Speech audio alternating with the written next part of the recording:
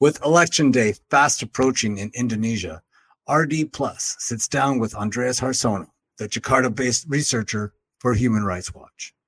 Indonesia's 204 million voters are seemingly intent on electing as their next president Prabowo Subianto, the former son-in-law of Suharto. We talk with Harsono about how a country that brought us reformasi appears to be warming to a candidate with a dark record when it comes to human rights. We talk about the role of the media, whether it can be relied upon to hold the powerful to account, and what dinner table conversations are like in a household of reporters like his.